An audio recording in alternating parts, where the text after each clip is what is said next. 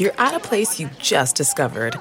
And being an American Express Platinum card member with global dining access by Resy helped you score tickets to quite the dining experience. Oh, okay, chef. You're looking at something you've never seen before, much less tasted. After your first bite, you say nothing because you're speechless. That's the powerful backing of American Express. See how to elevate your dining experiences at americanexpress.com/withAmex. Terms apply. For those who embrace the impossible, the Defender 110 is up for the adventure. This iconic vehicle has been redefined with thoroughly modern design. Featuring a reimagined exterior with compelling proportions and precise detailing, and an interior built with robust materials and integrity, the Defender 110 lets you go further and do more. Its durability has been tested to the extreme, while the cargo capacity means more room for your gear. Ready for a wide range of adventures, the Defender family features the two-door Defender 90, the Defender 110, and the Defender 130, which seats up to 8. Learn more at LandRoverUSA.com/Defender. Welcome to the Nerds Podcast number 511. Hostful intro, sort of. No, 511, my favorite kind of Levi's skinny jean. Yeah, oh, good. Nice tie-in. Love a good skinny jean. Well, I know you enjoy fashion. I do. I'm big fashion, wearing some Target clothes. Yep. Yeah. You mean the Target for... Target for ridicule. Well, sounds like that's what's going to happen right now. This episode brought to you by Target. We'd like to... do you have any shows coming up that you want to promote? Wow, I don't think so. Besides the Wednesday night Comedy Meltdown show? Yeah, just every Wednesday, Meltdown Comics still doing it. Who was here Wednesday night? Well, this past Wednesday was a great show. Ali Wong, who is one of my favorite At Midnight contestants. Yep. Kyle Kinane. Yep. Sarah Silverman. Who else was on? Hassan Minaj was on, and he actually has like this really cool documentary on PBS coming out about comedy. We should actually have him on talking about it. Okay. It's really cool. He went around the world talking to people about comedy. Great. Yeah. Like talk to Bill Cosby, talk to people who huge comics in other countries that don't speak, just about almost a lot of the stuff that we talked about with Eddie Izzard. Okay. Oh, right. Yeah. Good. That'll be coming up pretty soon. The Eddie Izzard episode, which was super, super fun. But yeah, great episode. Great time. It was a good time. We're doing At Midnight Live May 16th and 17th in Nashville as part of the Wild West Comedy Festival. Also, I'm going to be doing stand-up at Wise Guys in West Valley City, Utah, near Salt Lake City, May 29th, 30th, and 31st. And then Portland in June at Helium, and then some other dates coming up. Oh, and then at Meltdown here, we do beta test every couple of weeks where 3 comics do 20 minutes of brand new material. It's a free show. So if you go to nerdist.com/calendar, you can get info on that. Oh, we're doing a Meltdown at the Bridgetown Comedy Festival in Portland. Nice. Which is the weekend of May 10th. And we're also doing a live Jonah Radio on that Saturday of the festival in Portland. We're going to have Lance Bangs. We're going to one of the people on the show is going to be the guy from the Thermals, the guy who sings for the Thermals. And then a guest band that we're working on right now. Fantastic. We're going to be relaunching the Nerdist website soon, so some of the URLs might change. But we're relaunching that May 7th. Oh, really? Yeah. Make it all snazzy. Well, we never had a mobile version of the site. It was just a crappy plugin. Yeah. So we designed sort of a mobile version first, and then sort of ported that over to desktop instead of the reverse. Oh, fun! So it'll be I think it's pretty nice looking. I'm pretty freaking excited about it. What fun! It's a good thing for us. So I would like to thank for sponsoring this episode of the Nerdist Podcast our pal John Oliver. Last Week Tonight with John Oliver is on HBO.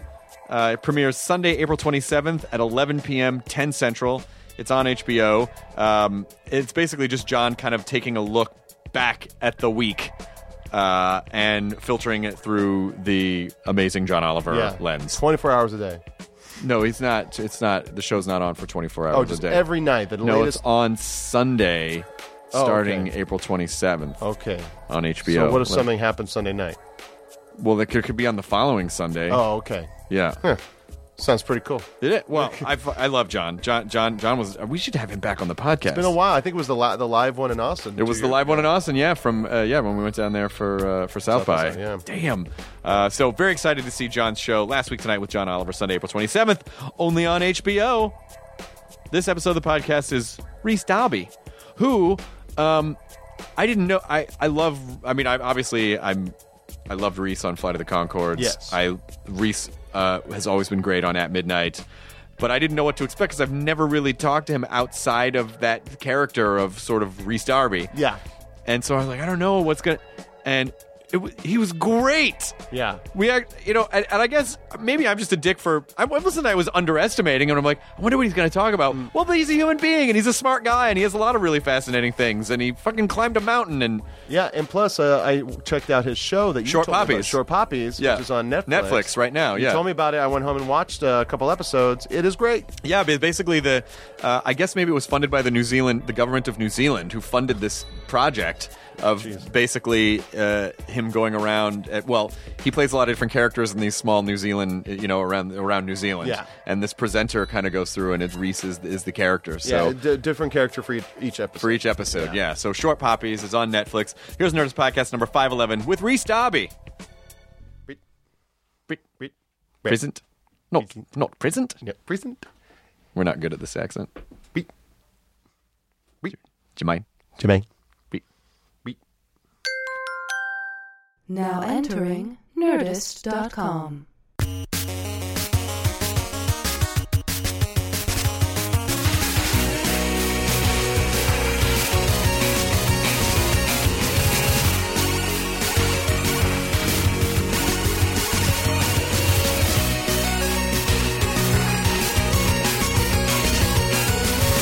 No, I don't. I'm not a good cold person. I don't know why. I've lived all over this country. Mm-hmm.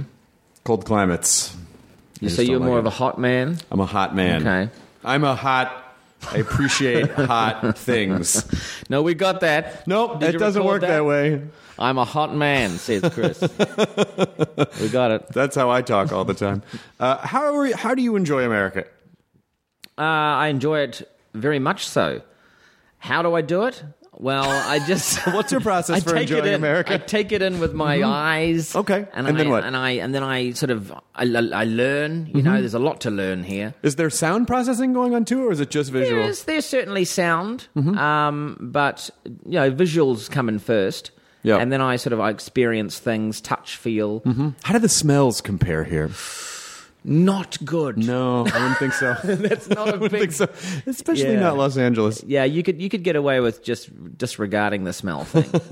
Have you kind of been into deep America, or have you just sort of been in the coastal regions? Mainly on the sides.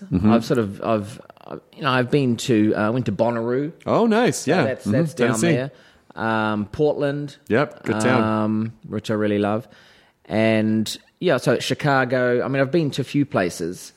Tennessee, but not for long. You know what I mean? Yeah. Not long enough to really experience it. Yeah. Tennessee's a good example, but when you kind of get to a small town where there are not a million different things competing for one another, you kind of get a consistent, like, oh, this area kind of smells like this, and it's nice, and there's a consistent point of view here. Portland is sort of has that, where you go, oh, okay, I see. There's this kind of unifying thing that defines, like, this is Portland. Los Angeles is just a mishmash of people trying to get famous as quickly as possible. Yeah, it's not a good it's not a good thing.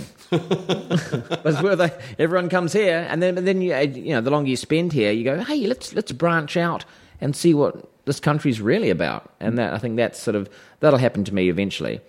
It is pretty remarkable. I mean, the land mass that is the contiguous United States is pretty incredible how big it is, and it is fun to. If you ever get a chance, you should drive across it, because it's just you get the spectrum of every different type of thing all in one. I so want to go to New Zealand though, and I've never had the time to go. Well, when next time you get a long weekend, you pop down for a day. You got to do it. Well, you guys were doing that, right? I feel like Brett and Jermaine would just pop back to New Zealand for like a couple days and then come back. Really? It felt like they were going back and forth all the time. Well, yeah, we do. And for us, it's like an 11.5 hours flight. Mm-hmm. But it doesn't seem, you get used to it. Yeah. You tell people that and they go, oh, that is just crazy. I couldn't do it. I will not do that in my lifetime. I said, well, what are you? It's 11 hours. It goes so quickly. Sure. Because we fly at night. That's always the thing. You get on the plane and then you literally, you have your dinner, you start watching a film, and then you fall asleep, and then you wake up in New Zealand. I mean, that's the ultimate. But of course, that's first class travel. I mean, Sure. The reality is, if you're in coach, yeah, it's an uncomfortable 11 hours. I mean, you can obviously take something to make sure you knock yourself out for a few hours here and there. But Sure. yeah, it's just, if you look at it in the significance of your life, it's only a tiny period, and then you're there, and then you forget about it. It's like pregnancy, you know. You Yeah, forget it's just about like it. that. It's just like that. Just you get pregnant 11 Yeah. hours later, you have Yeah. a baby. Yeah. And it comes right out. It's funny that I could spend 11 hours in a day just doing Yeah. nothing or playing a video game and just wasting 11 hours. Status updates, chicken thing. Exactly. But if someone said, "Oh, you could spend that time and then you could be in another culture," I'd be like, "Ooh, 11 hours? I don't know." Yeah, I could really be interneting a lot. I guess that's the thing. They're at that point now where if you can internet a lot during that time up there, then you're not changing anything. No one's doing transcontinental internet service yet, though. No, not yet. Not yet. And I don't want that to happen, because I think for me, air travel is about it's nothing time. No one can get hold of you. You're out. But how do you know what's trending on Twitter? I don't even understand what you're saying right now. So am I supposed to just make up my own? I'll have to notebook paper just Yeah. write like hashtag bitches be all like, hashtag Yeah. movie puns, hashtag whatever the crazy trending topics are. Think of it as going back to the olden days. What? on a technologically advanced super transport. Yeah. Yeah. I always think about how well... I think most of us would probably not fare well even 50 years ago. I think people would go crazy. Even 50 years ago. I don't know how I think some people would acclimate, but other people, I think they would just stand in the middle of the street and go, "I don't know what I'm supposed to do. What's happening?" Do you like or do you unplug for periods of time? Yeah, I besides do. air travel? I do. I'm not a big checker. You know, I mean, emails. I mean, they come through, and I'll do a session where I'll just go through and delete them all. But yeah, I'm quite happy to detach myself from electronic scenarios for a while, because it just does my head in. You can get so involved in it. What is what's the preferential term for a New Zealander? Is it Kiwi or okay? Yeah. Is everyone in your culture pretty laid back? Because the Kiwi that I know are all pretty like, oh, yeah, whatever. Yeah. Everything's fine. I think that tends to be our thing. We're very laid back. I guess our country is, it's nice, it's relaxing, great beaches. You're never more than 20 minutes away from a beach, and the food's great. Lots of trees. I think not much work going on. I think a lot of it is that kind of, we just hang out and barbecue, and you've got to make sure that the cows are milked. That's you get up early Sure. for that sort of thing. Yeah. Business wise, modern technology, the IT situations, people with modern. Not that farming's not a modern job, but it has been around forever. Sure.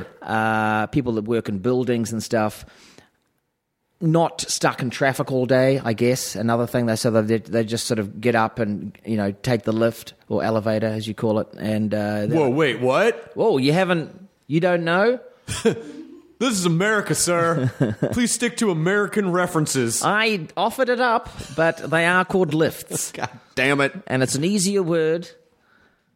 Although, Elevator rolls right off the tongue. yeah, elevator. Elevator. And it never. What about the fact that they go down as well? It's always confused me, because even with lift, A reverse lift. elevation, elevator. Reverse elevate. Maybe back in the day they only went up. That's it. That was the problem. Yeah. The elevator itself has been around for a very long time. It just wasn't until the last century they figured out how to go down. Yeah. So a lot of people would just go to the top of a structure and die. That's it. They're up there. A lot of people are still up there. Yeah, still. In those very old buildings where Yep. they haven't yet. Where the Jetsons live in those. They're up there. Just up there. Yeah. Just waiting. Did you? There's a sort of famous story that, famous and I think in comedy nerd circles about. Yeah, let's see if I've heard of it. Well, it's a Concorde story. Oh, okay. That just and There's just a good sort- chance. and just sort of the nature of what should be really important and what's like how seriously we take the entertainment business, and then you realize when people who aren't from here are like, oh yeah, it's fine, but it shouldn't be your whole life. When the HBO show got picked up, I heard Brett and Jermaine were at lunch, and their agent called and said, "Hey, great news! The show got picked up." And I think Jermaine was like, "Yeah, we're eating. Is it all right if we call you back?" They're like, "No, your show got picked up." Yeah, we got it. We just like to finish lunch. Like they just there was totally. And then stories about how they would turn down SNL and they just didn't really embrace like all the things where you go, "Oh my God, you finally made it! This thing you work for," and they're like, "Yeah, no, it's fine, but we just don't really." That's all true, and I think I so respect and admire that. Yeah, the fact that they decided to end it as well. A lot of people think the show was cancelled. It was not. They just wanted to bow out after 2 seasons. I heard HBO begged them to come back, and they said they just didn't want to do it anymore. No, the story's been told, and we've done it. Let's move on to the next thing. So it's kind of like, that is, I think, very laid back attitude. Very kind of. They never jumped up, on top of a van with a megaphone and announced that they wanted to be world famous or anything like that. They just played guitars and made cool music, and people turned up to watch them in tiny theaters, and then it got bigger and bigger, and then it almost got too big for them. Therefore, that is, I don't know if that generation of that type of people exist. I'm sure it does, but certainly not so much here in LA, where people are, desperate to really make it, and a lot of them do. But definitely, but also the idea that I think there's sort of an assumption. I don't know if this is an American assumption, but I feel like from my vantage point, it has been sort of a platitude of American culture, which is bigger is always better. Like as big as you can scale something, the better. And I feel like it's very rare that people go, "No, at a certain point, this is probably about the right level for this thing, and it's not going to be the same. It's not going to be good if it's any bigger." That definitely is an American thing. Bigger is better. I mean, that we all know that, and to a certain degree, that's right. But I don't. And in art, I don't think it is. I think it's about forming something, creating something for the perfect size, and then releasing it. For everyone to see, and then maybe for it never to be completely perfect, for people to come in and chip away at it themselves, and no one will ever be completely satisfied with something that's artistically created. But it's about getting most people to agree that you've nailed it. Yeah. What are your goals as a performer? I mean, obviously, do you do a lot of live stuff anymore? I do. I still write a stand-up show every couple of years, and I've just finished finished writing my new one, which I'm going to tour with next month. Actually, this month in New Zealand, and then the UK in July. So the last one I did was 2012. And every time I finish one, I think, well, that's the best show I've ever going to write. I'm never going to beat that. I'm never going to come up with any more material. That's it. That was it. I'm out, and I take a year off. And during that year, I'm sort of, subtly writing notes, coming up with ideas, and going, oh, maybe that would work. I don't know. What are you doing, dear? Oh, just a few ideas. I thought you'd finished with all your ideas. No, well, I am, but these are just some backups, just in case, we might want to do another thing at some point. And then the following year, it's I've got all the stories, and there it is, and so I put them all together, and I've got a new show. So I like the level I'm at now. I like doing that maybe every couple of years. I used to, when I was in the UK, we would have to have a show every year. We'd take it to Edinburgh, and put it on the Fringe, and it would be and a lot of comics, they didn't have enough material, or the show wasn't as strong. So there's a lot of pressure on that, because the rest of the year we're all working most nights of the week in clubs. So now that I'm detached from that scenario, I've got a hell of a lot more time to write, and to actually go out there and have the adventures that the stories will come from, because I'm not really a joke writer. I mean, I'll slip a couple of zings in there for sure, but I've got a small collection of yucks, but really it's about experiences and going out there and doing things, and then telling stories about them. I mean, the Fringe Festival, I've never done it, and it really feels like this is the triathlon of comedy. I mean, it almost seems like that experience that there's really, I can't think of any other comedy experience that's like that. You know, you're doing a show every night, and you're also, I mean, probably not for you so much anymore, but having to run out on the streets and market it too, and try to get people in because you're in quotation marks competition with a million other shows, and how do you get people there, and how do you evolve, and what's the ultimate, Yeah, and it's a beast, and you're also trying to get on all the lineup shows, all the late shows, just to make an appearance, just to get your face out there and do 5 minutes here, 10 minutes there, get on other people's shows, and I mean it's very exciting, especially for young comedians. It's and Edinburgh in particular really is a massive school camp. It's where everyone from across the globe comes in, and so it's a celebration of comedy. And there's other festivals, obviously Melbourne. Even there's one in New Zealand. There's several here, and I think, those are huge opportunities for comics it's a very solo job. You're on the road. You don't really get to hang out with each other. You see each other now and again on bills, lineups. But really, during that month, in particular for Edinburgh, you get to hang out with each other for 4 weeks and just catch each other's shows and then catch up, and it's a lot of drinking going on. It gets messy, But you kind of feel like, haven't we got the greatest job in the world? We just tell jokes and drink. Oh, I think it sounds wonderful. I went one year in the 90s. I went and just watched, and then I happened to be in Edinburgh last year just for a couple of days, and it's such a gorgeously, I mean, like a vertically layered city. Oh yeah, and but it definitely feels like, wow. When I don't drink anymore, but when I was still drinking, I can imagine just waking up and being like, am I in a fucking nightmare? Like, because there are corners of Edinburgh that are so, where you just go, well, that's haunted for sure. Yeah. I mean, it is almost like a nightmarish first-person shooter game. It is. It's a dark and twisted Charles Dickens novel, and you don't know where you are, and the stairs going up, but as soon as you get down there, you realize you're on top of a hill. Yeah. You can't,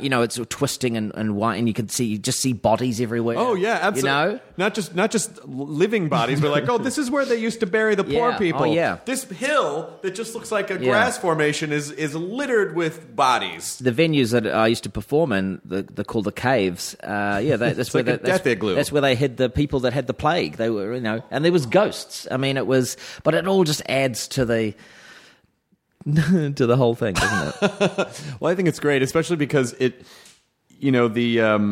never done Melbourne. I've always wanted to do Melbourne, but I've done Just for Laughs a ton. Mm-hmm. And Montreal's a really beautiful city, and it definitely has a lot of history. But I would, but going to a city that actually has like a millennia of history to do comedy feels like it would be a really, really great experience. But I think you can't just go to, I know technically you can go to Edinburgh for a couple of weeks, but I feel like if you're going to do it, you should just do it for the whole month. Yeah, well, if you want to get your badge, you got to do it the whole time. Yeah, I mean, and I'd done it like 8 times, and as I most of those times I was struggling to get people, and then after the Concords, I managed to really get big crowds, and I felt like finally I've nailed it, and then I got to the point where, hey, I don't even have to do 4 weeks anymore. I'll just do 10 days, in and out. And it felt really good. And was I cheating on the whole thing? Well, I don't think so, because I'd done my hard yards. You earned it. I earned it, so I got the badge. Yeah, I think if I ever had anything that aired in England that allowed me to sort of, circumvent all that other stuff, I don't think I would want to do that. I don't think I would want to circumvent it, because I would really want to have the full experience and not the cushy first class experience of good. Because I think a good man. No, I think it's more. It's so easy because, human beings seek comfort. That's just what we do, because we like to be comfortable. I have a fucking space heater in this room. I can't even deal with the fact that it's a few degrees colder.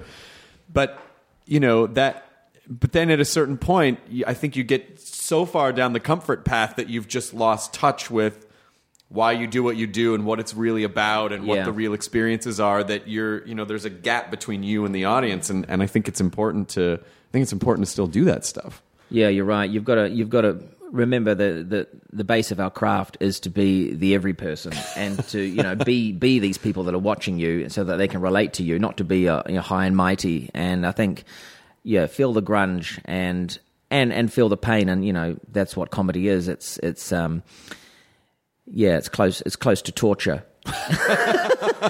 It's just at the edge. Yeah. It's just at the edge of torture where it's like you're sort of leaning over, like one of those video games when you're Tomb Raider or whatever, and when you get too far to the edge and the character leans over, does a little, you can't see this. you can't, but he's waving, he's flapping his arms, and then you just trying to pull yourself back. go back. Yeah, But I think maybe even one more step than that, which is if you fall forward, it's like crocodiles wrapped in razor wire, and the other side is like a cloud of orgasms. Like they're these two. It's either one.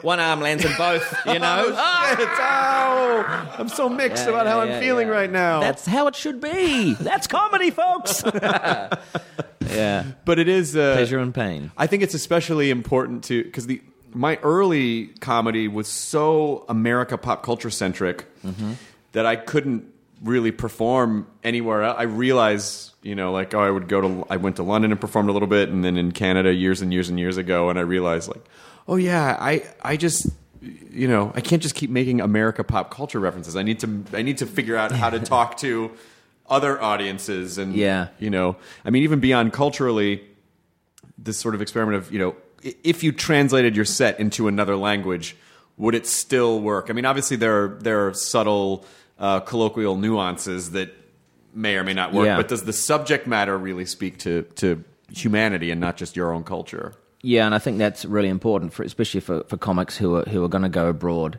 And right from the beginning, my stuff's always been universal. Sort of, and some British comics came over to New Zealand and they said, you should go to London. Your stuff would travel. Because well, I said, why? Well, you're not doing anything New Zealand specific. I mean, you're talking about mermaids, jetpacks,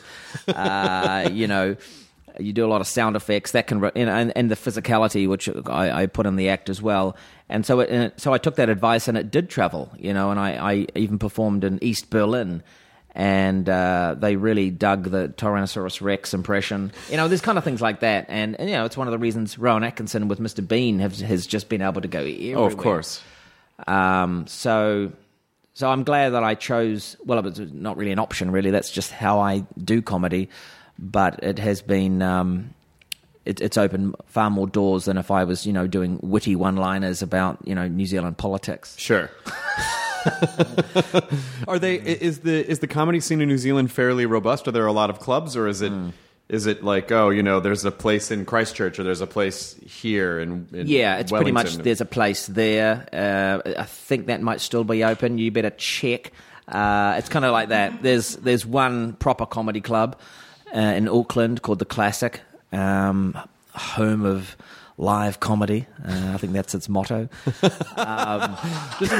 Just in case you were confused about what a stand-up comedy club might be. Excuse me, is this the home of live comedy? Yes, that's right.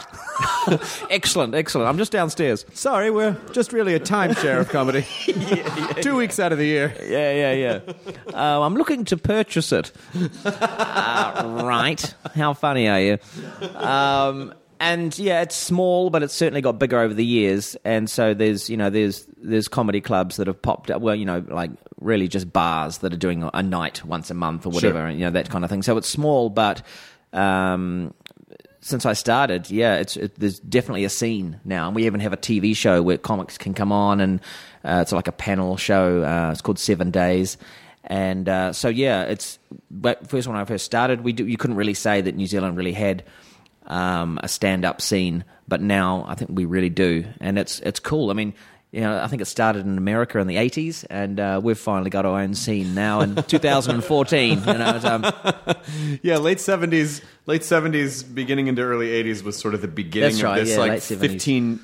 14, 15-year comedy bubble where it was, there was a comedy club in every corner and, 3 comedy shows on television of just stand-up. Yeah, wow. And you just see the same, it was a bunch of people, but you just see the same people pop up on different things. And it really, we were a very stand-up-centric culture. And then in like around 92, it just, like people just were like, we're going to go spend our money doing other stuff. Yeah. And then it just sort of, it just popped. But I definitely think we're back in it now. I think we're, maybe it's just because of the show that I do and the circles that I'm in, but I feel like I see so much innovative, wonderful comedy happening right now. Interesting stuff, and comedy's never going to go away. It's part of how we feel, but it's also become so international here too now. So we've got so many people from all different countries that are residing here, and they get up on the stage, and so there's so much flavor to it.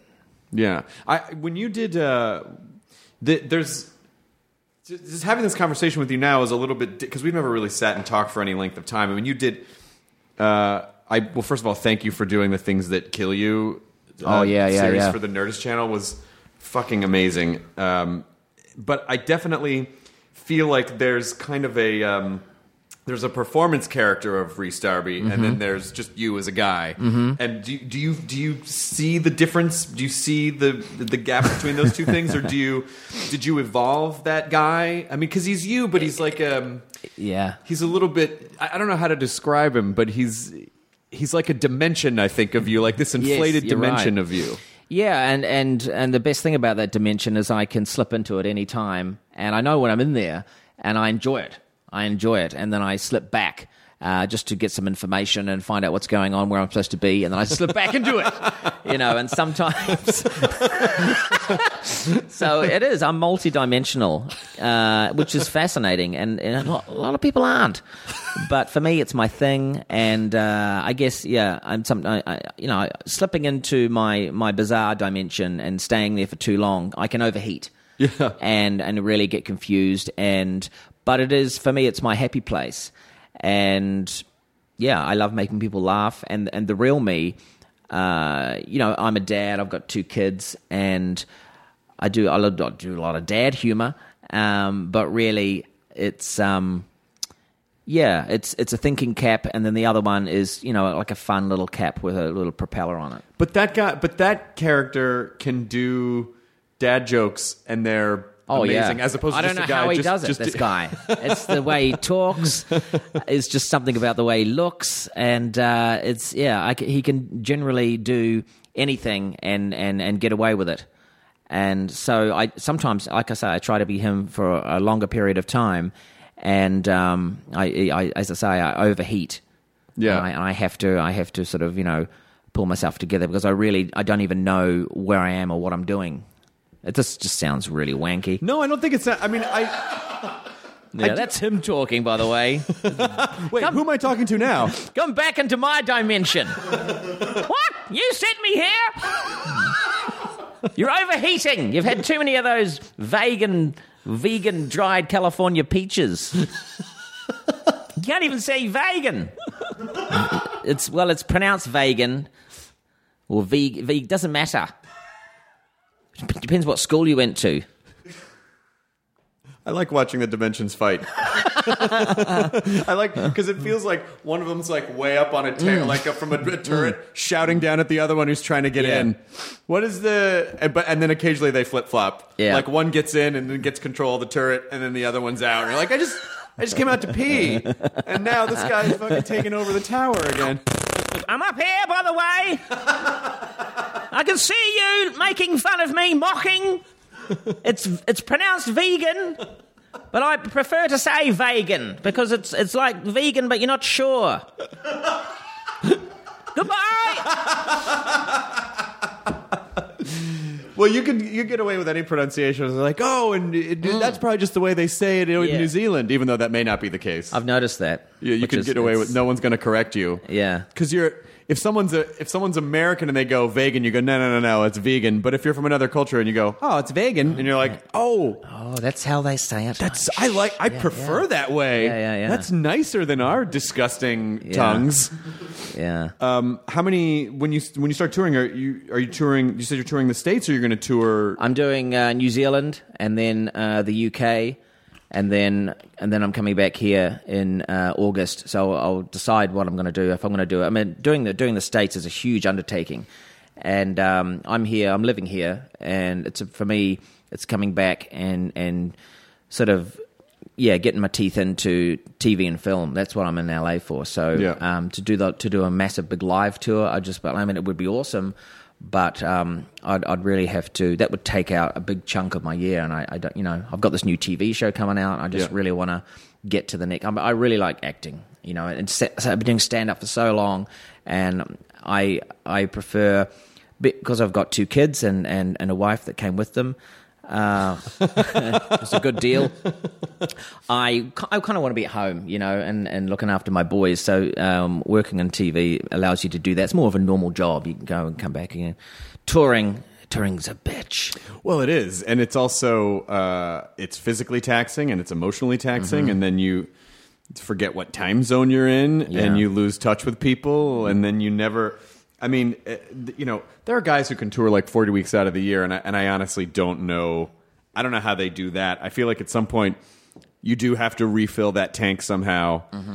And if you're just out on the road, you're like, I don't even know what town I'm in. I'm in the same hotel that I'm always kind of in, and don't do the same show every night. You know, and you can spark it up a bit and have fun, and jump off the script as much as you like, but at the end of the day, you've still got to hit those punchlines. You still got to have that ending, and you still got to come out and meet the crowd. Sell your T-shirts, and then go home and then spend 2 hours calming down. Yeah, and kind of have cups of tea and just staring in the hotel, sort of jittering, going.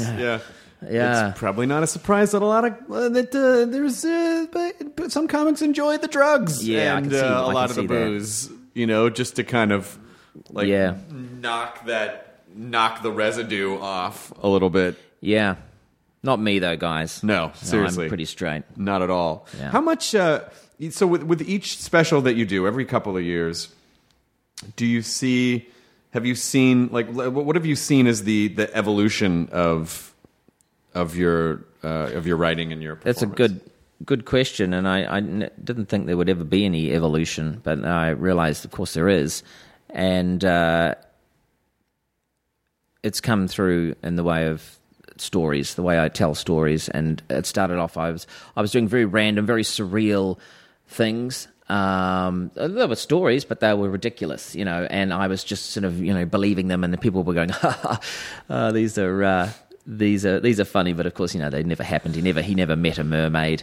But then over time, and I started actually going out there and doing things, and I turned those into stories. And I've done some adventurous stuff just by way of being a comedian, a well-known comic, and getting these opportunities, like going to Africa and searching for mountain gorillas, climbing Mount Kilimanjaro. Going to Loch Ness various times. These are things you've done? These are things I've really done. You climbed Kilimanjaro? Yeah. How did... last year. Jesus. Did that take months of preparation? Or No. You just go up it? No, I spent the whole time in that other dimension. So he was fantastic. He didn't need any training whatsoever. I did a lot of running, and a lot of sort of some altitude work, but really, for me, it was in my head, it was just walking upwards, and I can do that. So I didn't even think really about how much the altitude was gonna affect me. And unfortunately, when I got there, I also had the flu. I had a sore throat, and I was already committed to do this. And the higher I got up, the worse it was. And I only just made it, to be honest. I mean, they were nearly going to take me down. I say they, the mountain gods. Go down, my son. No, I've come all this way. It's for World Vision. All right. Well, I can get up there. So Yeah, I struggled. That was the hardest thing I've ever done, was climbing that mountain. I would imagine Yeah. so. Yeah, I would imagine so. Is it? Did you have when you finally got to the? Can you get to the tippy top, or is it just like a near the top? There's a top. There's a sort of crater at the top. So I got to the summit, and then when you get to the top, there's also, you can go round this crater, and there's a little higher bit which you can go an extra hour. And you can go and you can say you've been to the even higher bit, which I didn't do, because when I got to the top, I was just an emotional wreck, and I was crying, and then the guides, they said, "Look, you're going to get this guy down. He's no good." So I went down, and so I ran down. In about 20 minutes. And I was down in 20 minutes, and you could hear me running down going, "Woohoo! See you later, suckers! Mountains are bullshit." What is it? How long does it take to get up? 6 days. Jesus. Yeah. And so we camped along the way. We took the slow route so that we could acclimatize, and then or acclimate. How do you say it? Acclimatize. Yeah. And then the last stint was 6 hours, and we left at midnight for the last 6 hour bit, which was straight up walking up scree, which is just like stones, like, gravel, in zigzag fashion. Left at midnight so that we got to the top for sunrise. Oh my God. And it was amazing. So we got to the top, and then you could just see a full 360 of Africa as the sun was coming up, and you're just thinking, wow, okay, this is worth it. This is the Earth, guys. This is where it all began. You're in Africa for a start, and you just feel it's such an amazing place. It's nothing else feels like when you're in Africa. The smells and the sights. It's kind of like you feel like where everything began, and then you are at the top of this mountain looking down. And of course, I couldn't see very well because my eyes were so blurry with all the tears. So I felt like I was underwater, but I sort of blinked it away and had a quick look, but really had to go back down pretty quickly because, I was struggling. I was walking so slow on that 6 hour walk that I felt like I was an old man in a rest home in the middle of the night trying to get down the corridor to the bathroom, with a walker, and because I was literally walking this kind of pace. And once again, not very good on the audio systems here, but if you could imagine a very slow man walking. He's hunched over and then slowly he's holding he's doing space work of a walker. And then I had 3 sets of gloves on, so cold, and still really cold. I had 3 sets of gloves on, one hand in a pocket so that they would get that extra warmth, the other hand with the stick. We had a stick, and then I'd do swapsies. So when that one got too cold, you're swapping over, and I'd grab it to the other one, and then this one would be sort of warm because it was in the pocket, and then I'd put that hand in the pocket, and that was my technique, and then I'd walk again at this kind of pace, very, very slowly, and I was the last of my group because my breathing was not good. I was struggling because of this chest infection I had. And then when I got down the bottom, I saw a sign that said, "If you got a sore throat, don't go any higher than 3,000 meters." Fuck you, sign. Yeah. I'll show you. I'll tell you what I'm going to do out of respect. I'm going to turn this heater off because I feel very... What is it, like 68 in here? I mean, how does a person even exist? I mean, I feel like that's such a... It's just one of those experiences that you could never even relay with words. You would just someone would just have to experience that thing. But then, how do you know when you've experienced it enough? Like, you get up there and go, how much am I supposed to shove this into my senses to make it a thing? I went all this way. Is this it? I mean, did it teach you anything about goal acquisition? And, like it's more the journey, or is it really about the goal and the summit? Or I learned that it really is about the journey and certainly not the goal. And I think, it's the chase, and and I think that is the answer to life is chasing and experiencing the chase. And we often forget that because we're so busy chasing. We're trying to find that goal, because once you've got the goal, that's the end. You never want to get to the end. And if you do want to get to the end, if you do get to the end, which of course we all do in life eventually, folks. Oh, what? God damn, spoiler. You can try and extend it as much as you can, but you've really got to enjoy the journey. And I mean, I really enjoyed the journey down. But for me, it was the memories of the awful journey up that will stick with me forever. And so memory is the most amazing thing. If I was to lose that, memory, it was like I would never have done it. So, but that's obvious. Would you have, were you depressed at all afterwards? Like, oh, it's over now? Like, or was it just appreciation and I can't wait to get back to medicine? Yeah, really happy. Really, really, really stoked, as we say. How long does it take to get back down? 2 days. Oh, wow. Yeah. 6 days up, 2 days down. Did you have to go to the hospital afterwards, or did they just give you some antibiotics and you were okay? I was on stuff the whole time, and I was okay. Yeah, I got better. It almost seems like now that I'm getting some context, this this character, this sort of stage character of like, oh, I'm the adventurer, like that. Actually, putting real adventures.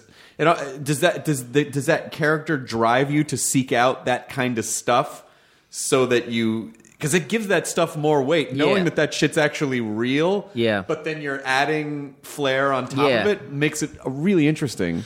I think so. I think that's you've hit the nail on the head there. You have to do stuff to even to mock experience that you've done it, because otherwise there's no reality in it. And I think the strongest comedy has a very strong sense of reality in it. And that's why mockumentaries work so well. And because if you believe something, even when we look back at the Concords, the scenes that we were doing in there, which a lot were improvised, but even the ones that weren't, we acted them in a way that just seemed real. We weren't being silly, and yet the subject matter or the dialogue was ridiculous. But you for some reason you believed that these guys were having a band meeting inside this guy's office where clearly he should be doing other things. Did Murray really believe all the things that he said, or was he Did he sugarcoat everything, or did he really believe all that? All the things he believes it all. Yeah, absolutely. I mean, he spent time in the New Zealand Army. He was lucky enough. He was separated from his wife Shelley, and he had sadness there.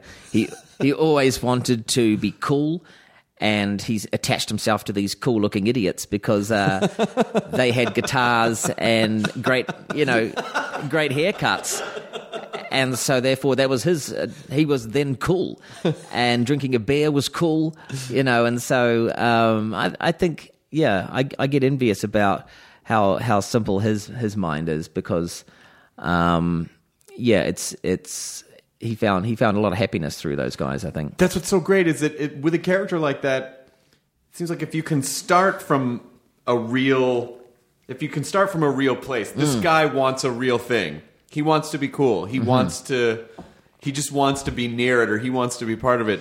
Then I feel like it's sort of like a paddleball game where that tethers you to then be able to go as ridiculous as you want, because ultimately the things that he wants are real. Yeah. So no matter how he goes about trying to get those things or the things that he says, that it all is grounded in that kind of basic need. Yeah.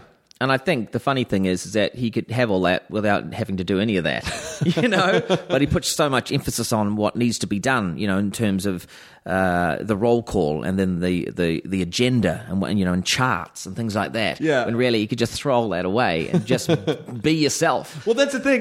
There is an interesting lesson in there between doing and being. Is that, and I think it also ties back to comedy in the sense that I think when most people, or at least when I started out, but I feel like most people, you think of comedy as this thing that you have to do. It's this thing that you have to engineer. And then I think the more you do it, you're like, oh, no, you just sort of be. You just be yourself. Yes. You can be funny without trying to do funny, per se. Yeah, and I think that comes with experience. And when we first start doing comedy, live comedy in front of people, we do what we think they're going to laugh at. And we're not being ourselves. We're sort of, telling stories or making up things, telling jokes that we hope people will like. And over time, when people keep telling you, "Hey, you're onto it, you're doing well," people are loving it. Oh, keep going. Yeah, keep going, man, keep going. What? I don't know what to say next. Well, go and do something, experience something. Get out there, you're on. The lights are on. Yeah. Okay. Hi, everyone. Yay! Get off. Come on. I thought I had it. You need to. You got to be true to yourself, and it's funny because that takes time. And when I first began, that. I don't know who that was. It certainly wasn't me from another dimension. It was me desperately, trying to make people laugh, I guess. And when I first started doing comedy, I had this thing where I didn't want them to stop laughing, so I would just constantly be on. And if there was some lulls or anything, I'd be, I've lost them. Hey, they're not laughing. Quick, get me off now. And that's restart me, folks. 1 minute 30 there. Hello, everyone. I'll just wrap it up with this. Well, he got consistent laughs there at 1 minute 30. And just as it was, looks like there was going to be a hesitation, he's gone. And so we're moving on to the next guy. I'm going to double down tonight. I'm going to do a tight 3. I'm going to do a tight. Light me at 2, and then I'll wrap it up at a tight 3. Trust me, after 2 minutes, I do get boring. But then, and so then, as the years progressed, I realized, hey, look, they're quite happy just sitting there, listening to you. Just calm down, and then you've got to have things to say. And so then was finding those things to say. So then doing things and living my life. And then, when odd things happened, remembering it, writing it down. Every comic has a notebook, and exchanges between people, anything that makes you laugh, it goes in the notebook, and then it finds its way onto stage. It might not be that week or that year even, but we go through our notebooks years and down the track. And this new show I've just written has a story in it that has been in my notebook for probably 10 years, and only now is the right time to bring it out, because I'm trying to find an ending to it, or trying to find bits in it that are gonna, work. And I've attempted it a few times, and it just hasn't been right. But now's the time. Well, I mean, sifting through old notebooks, sometimes your brain doesn't have the tool set.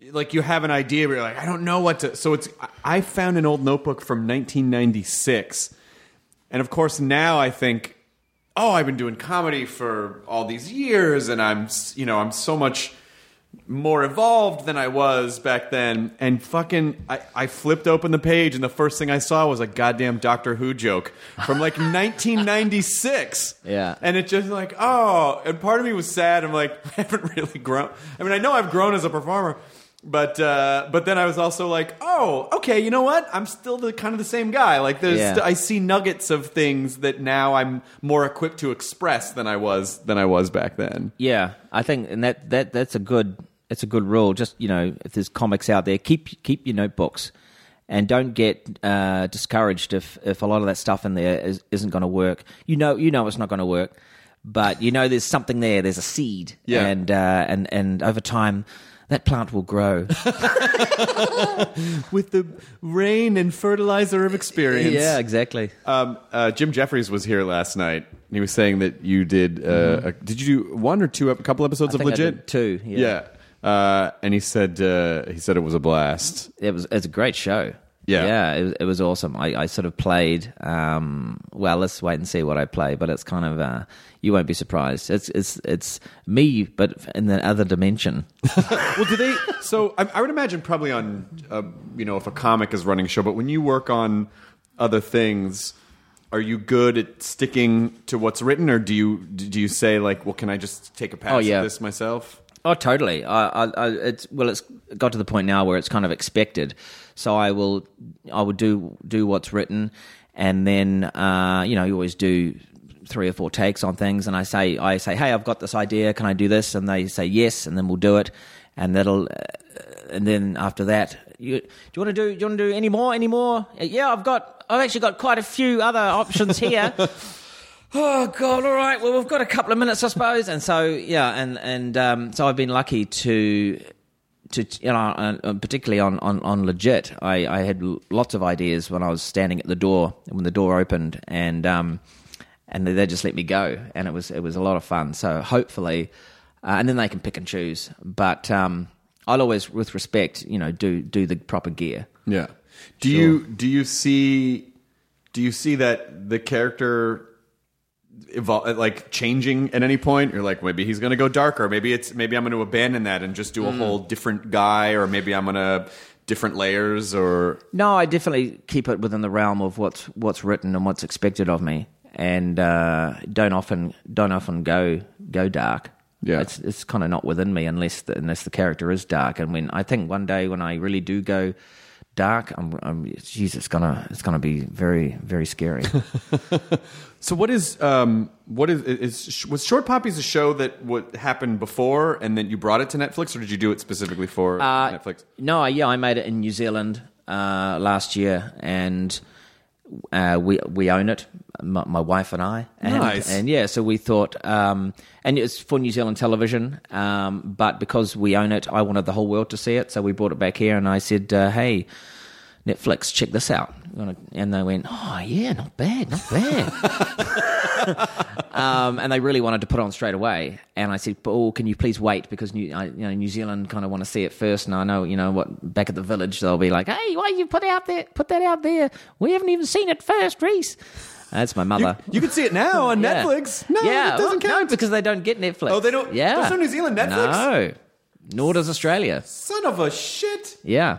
So that there was the problem, and so we've sort of waited. Netflix said, "Oh, we'll wait a bit then," and which was great because then I got to do more publicity for it and stuff, and then New Zealand, who have Television New Zealand, who are going to put it on air, and are later this year also have a on-demand function with the smart TVs and stuff. Mm-hmm. So they turned around and said, "Look, hey Reese, we'll just chuck it on our on-demand so that the people here can watch it," which they've done. So I'm glad it's that New Zealand have done that, and so it's really pretty much dropped at the same time all over the world. So what's the pitch of the show ultimately? What is it? Okay, it's a mockumentary series. It's really about a reporter who is sent into the heart of New Zealand to find the ordinary folk and to spend a day in the life with 7 different people and find out, what makes them tick. So the title Short Poppies comes from the term tall poppy syndrome, which is a syndrome we don't really have in America, but in other parts of the world, particularly back home, it's a thing where if you stick your neck out, someone's going to cut it off. Oh, right, right. Yeah. So over here, of course, if you stick your neck out, people will go, "Wow, awesome! You're sticking your neck out. Great neck. Yeah, great neck, man." And then they'll come behind you and lift you up so you're even higher. And then if you topple, then it's your own fault. Of course. That's what happens. Yeah. Oh, well, bad luck, man. Try again next year. And you can try again the next week. You can redeem yourself here. Which is great. But in our other countries, I guess, Australia, even in the UK as well, is a little bit of, who does he think he is? Calm down, mate.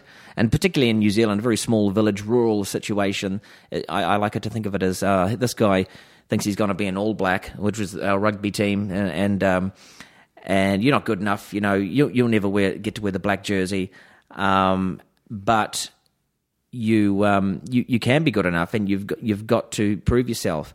And it's just that feeling of, look, settle down, because it's that laid back thing of New Zealand as well. Don't get too excited. Don't jump up and down. It's just all keep cool. All right, you've got to finish milking the cows anyway. So don't I don't know what you're so excited about. Yeah, what are you so excited? Television and films for us to watch, not to be in. You don't. You don't be in it. It's for other people. It's why we watch them. They're from overseas, and of course I went overseas and started being in these things. And I got back and they went, "Oh, here he is. So you're in those things, are you? Well, we're not impressed." Yeah. That's really interesting to think about. When you have a tighter knit community that everyone's aware of each other, and then someone tries to get more attention. It's like, well, why do you need any more than any one of us? But in a culture like America or Los Angeles, where there are so many people. Yeah. You kind of have to do that. Yeah. Otherwise, you just get absorbed and disappear. Yeah, so yeah. I hadn't really thought about it in those terms of, like why a small community might be like, well, what else do you need? We all know who you are. We all give you attention. And that's not to say that, most people were really happy and excited about, the success we had with the Concords and everything. But, it's just for me, it was a fun name. And also the idea is that I would play, the ironic thing is that I would play all of those characters. So, therefore showing off 7 times again and wearing... Oh, Reese, what have you done? But can't you see the... No, we can't. You just, 7, really? 7 different people? What, why? Can't you just be yourself? Oh, I don't even know who that is anymore. What are you talking up? Get back inside. I mean, even Neil Finn only had Split Ends, Crowded House, and the Finn Brothers in a solo career. That's 4. Yeah. You had to do 7 things. Well, we're not watching it. Yeah. But I wanted to make sure you got to see it first. And the other thing about the show is that it's a series of long form interviews. So this reporter, David Ferrier, he's a friend of mine. He's a real reporter, and he goes out into the field and he meets, the small New Zealand budget. He only goes to one small town, so the people that he finds are all just living in that same town. So the characters keep coming back into the background, and they end up sort of intertwining a bit. And it gave great scope for me to improvise because of the interview situation. So we actually see David on screen. He asks his questions about, so what's happening here?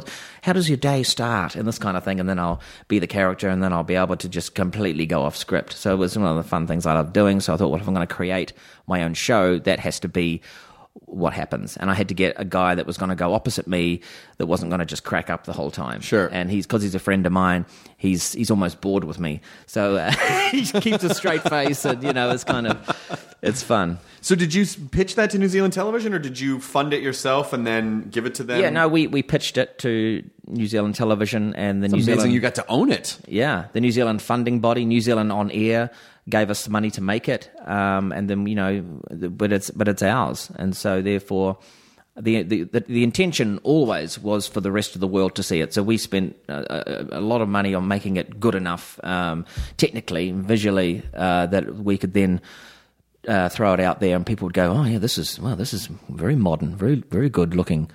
It's not in black and white or anything. It's just a full color scenario here. So in effect, cameras and everything, lights, you have electricity. Yeah. So in effect, it is sort of a commercial for New Zealand production. It is, and as much as it is about the New Zealand way of life and about our people and how uniquely funny they are, even though I'm playing all of them. Yeah. I think what we were surprised with the Concords when we made that the world really took to it. And we thought it was so novelty, so niche, that over here people are like, oh, it's weird. I don't even really get what's going on with those guys. Why is he managing them, and what I can't even understand their accents. And we did have the odd email coming through saying, New Zealand, what is that? Is that a made-up place? Yeah. Jesus Christ. That was from some Americans that thought, we got asked, what drama school did you guys go to? I mean, great, this fantasy idea of a place called New Zealand. Is that an acting school? What is that? Yeah.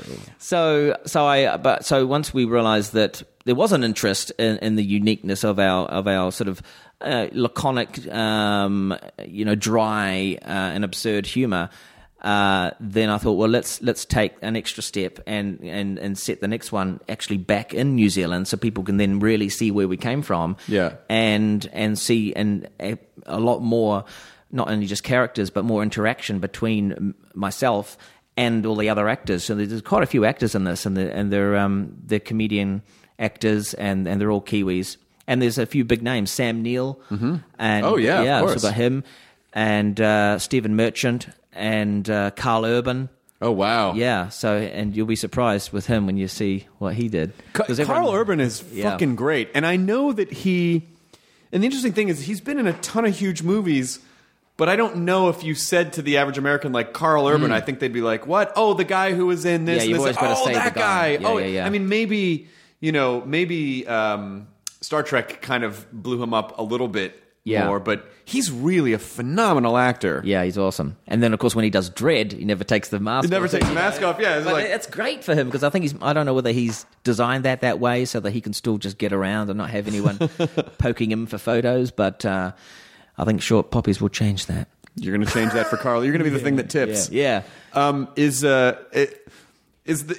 idea that, because I assume that Lord of the Rings has essentially flip-flopped the tourism industry in New Zealand. I'm sure a lot of people went to New Zealand before, but now it's like, let's go see the Shire. Yeah. Is that a good thing, or is that sort of like are the Kiwis kind of like, yeah, we get it, we know that it's here. Get out! Thank you. Get out. You've seen it. Leave those keys here. They're not yours. Yeah, that's how we feel. You're dropping some litter. Thank you. We have trash cans. We call them rubbish bins. Wait, I love this character all of a sudden. Just a series of shorts of like the head of the tourism board, just like watch it. You never see what he's looking at, but he's just calling out all these different tourists of like, please don't. On the monitors. Yeah, and he's got a little microphone. I can see you, camera 5 on the beach. Thank you. We wear trunks here. Yes, you can kick over the homes in the Shire. They're very small. Whose is that ball? Is that one of ours? Give it back to Brian, please. I can't understand what he's talking about. That just I think you could do an entire just like 11-minute series of short, or 5 to 11-minute series of shorts of just that guy. Yeah. Just running New Zealand from his from his office with the cameras. As a matter of fact, I would think that the New Zealand tourism board would probably, that totally feels like a character that you could see in commercials. Like, hey, sort of. This, you respect the land, but the guy who's just a little into welcome to New Zealand, do whatever you like, and then it cuts to him. Okay, that's not a man-made track. That's for the sheep. Oh, God. Come back. Oh, yes, I'm here in the bush. Look at the camera. Here, I can see you. Put your top back on, for heaven's sake. All right. Okay, now put it back on. Now put it. There we go. 3, 2. Okay, now that would be amazing. All right, listen. If you want to shoot that, we'll shoot that for you. Man. And I'm thrilled that you're on At Midnight tonight. Oh, I can't wait. I mean, you're welcome to come on whenever you want. Because my favorite thing about the show is just watching how everyone attacks everything and how they interact with one another. And you have your voice on the show is so different than anyone else's that it's really, really, it adds a really fun element to the show. Yeah, cool. I can't wait. And the people we're on with tonight, I'm fans of, so I look forward to it. Yeah, you're on with Amber Tamblyn and Kurt Brown. Is Kurt Brownohler? Yeah, Kurt Brownohler too. Yeah, it'll be a good panel. So Short Poppies is on Netflix now? Yes. Great. Yeah, it depends when this goes out. When is it going up, Katie? The 25th. Oh, yeah. Well, it's out tomorrow, so it's out now. Is this going up tomorrow, Katie, or like in a couple of weeks? It's going up in a couple of weeks. Okay, so it's definitely out. It's definitely out.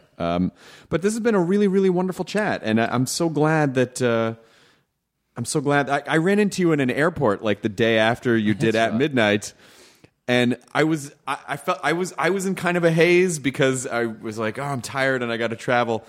And I didn't know what to say, and I felt dumb because I'm like, oh, hey, Reese, how's it going?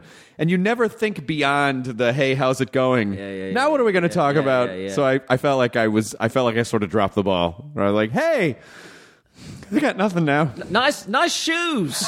Yes, thank you. Those, get those on the internet? No, they're fully purchased. You want to see the receipts?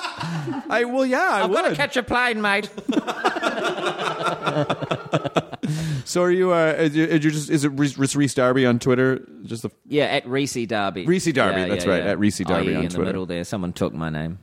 Who takes your name? I don't know. There's no other Reese Darbys in the world. Ridiculous. Yeah. Twitter should be able to get that back for you. But yeah, I don't want to start again. I've got over 140 followers. I'm not starting again. All right, here we go. 1. Yeah, start again. 2. First tweet back. Oh, nice day.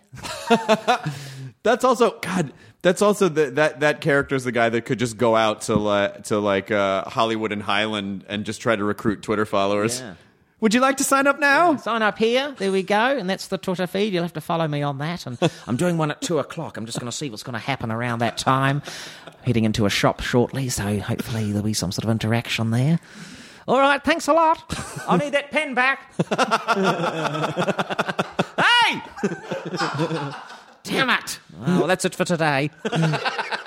One follower. That's that guy from New Zealand who comes to America to try to He's trying to conquer America.